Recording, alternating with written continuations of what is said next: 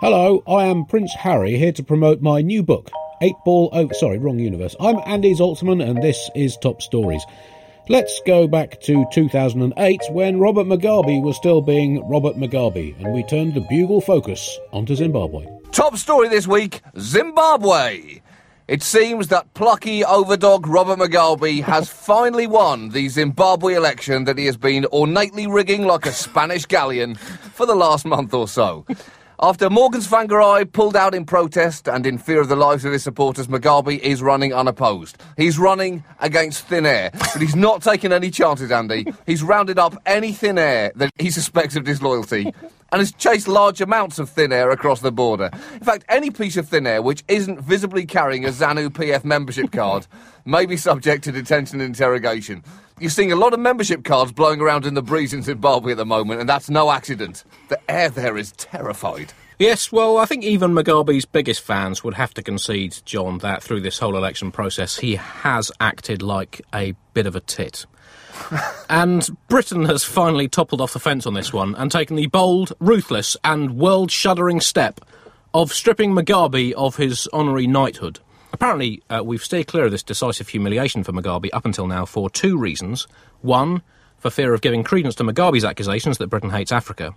And two, for fear of anyone noticing that, A, we'd given him an honorary knighthood in the first place, and B, that at no stage of the intervening 14 years of despotic megalomania and human rights abuses have we seen fit to rescind it before. But better late than never, John.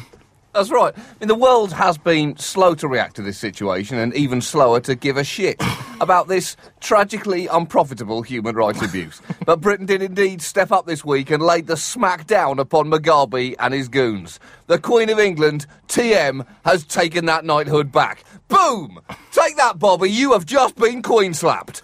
How does it feel? She just dropped the Liz 2 bomb and it blew up right in your face. Still don't think Britain's doing enough? Step forward the England and Wales Cricket Board, which has announced that it has cancelled Zimbabwe's 2009 tour, saying it shared government concerns about the deteriorating situation and lack of human rights in Zimbabwe. We brought out the big guns, Andy.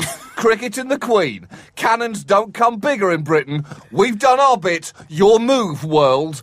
That's right, the Queen will actually officially rescind the knighthoods next week. She's travelling to Harare to perform the traditional de-knighting ceremony, in which she will tap Robert Mugabe on both shoulders with a stale baguette, whilst muttering, off out of it, big horse, under her breath. And also on the subject of the cricket, John, I think that is disastrous for Mugabe.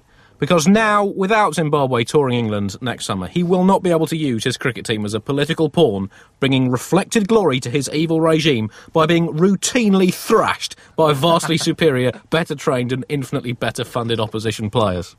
To our American listeners who don't follow Zimbabwean cricket, from a sporting perspective, stopping the Zimbabwean cricket team touring England is roughly equivalent to the NFL preventing Emmylou Harris playing against the New England Patriots.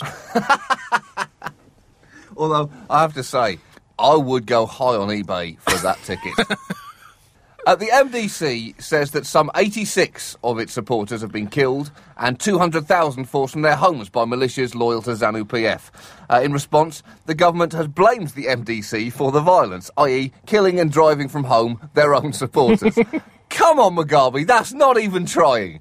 That is infantile arguing. You have killed supporters of my party. No, you have. What? That doesn't even make any sense. You're a tyrant. Oh, am I? Twinkle, twinkle, little star, what you say is what you are. Oh, you got me. Yeah, poor old Morgan Tsvangirai must be spinning in his, as we record and hopefully as you listen, still empty grave. But I guess the record books will only show, John, who won, not how they won.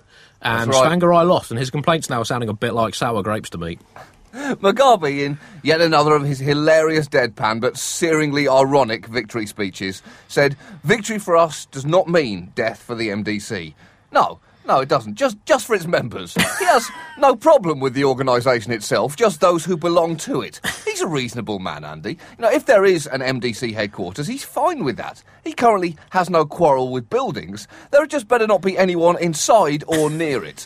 He then went even further by saying, "We remain open to discussions with the MDC." And again, that may well be true, but let's be clear. These are the kind of discussions that James Bond has with supervillains who have just captured him. This isn't so much a discussion as a threatening monologue while a laser gets closer and closer to your balls. Well, actually, I think the MDC have really got to take a long, hard bath with themselves on this one, John, because they have named themselves very badly, the Movement for Democratic Change. They wanted democratic change. Mugabe has given them that democratic change, and really it's their fault that they didn't specify what kind of democratic change they actually wanted. Yeah. And Mugabe has merely changed democracy by basically taking all the letters of democracy out and replacing it with the words dictatorship. So it does appear that Mugabe is pretty much a dead cert to win the little anticipated presidential runoff, which has been so named because that's what all opposition supporters are being forced to do if they ever want to walk again. But apparently early indications show that many voters have heeded the MDC's call to express their opposition by not voting, leading to fears that once all the votes for Mugabe have been counted up, turnout could be as low as 140%. Thank you for listening. More classic clips tomorrow. Now go and listen to the latest Bugle in your podcast feed right now.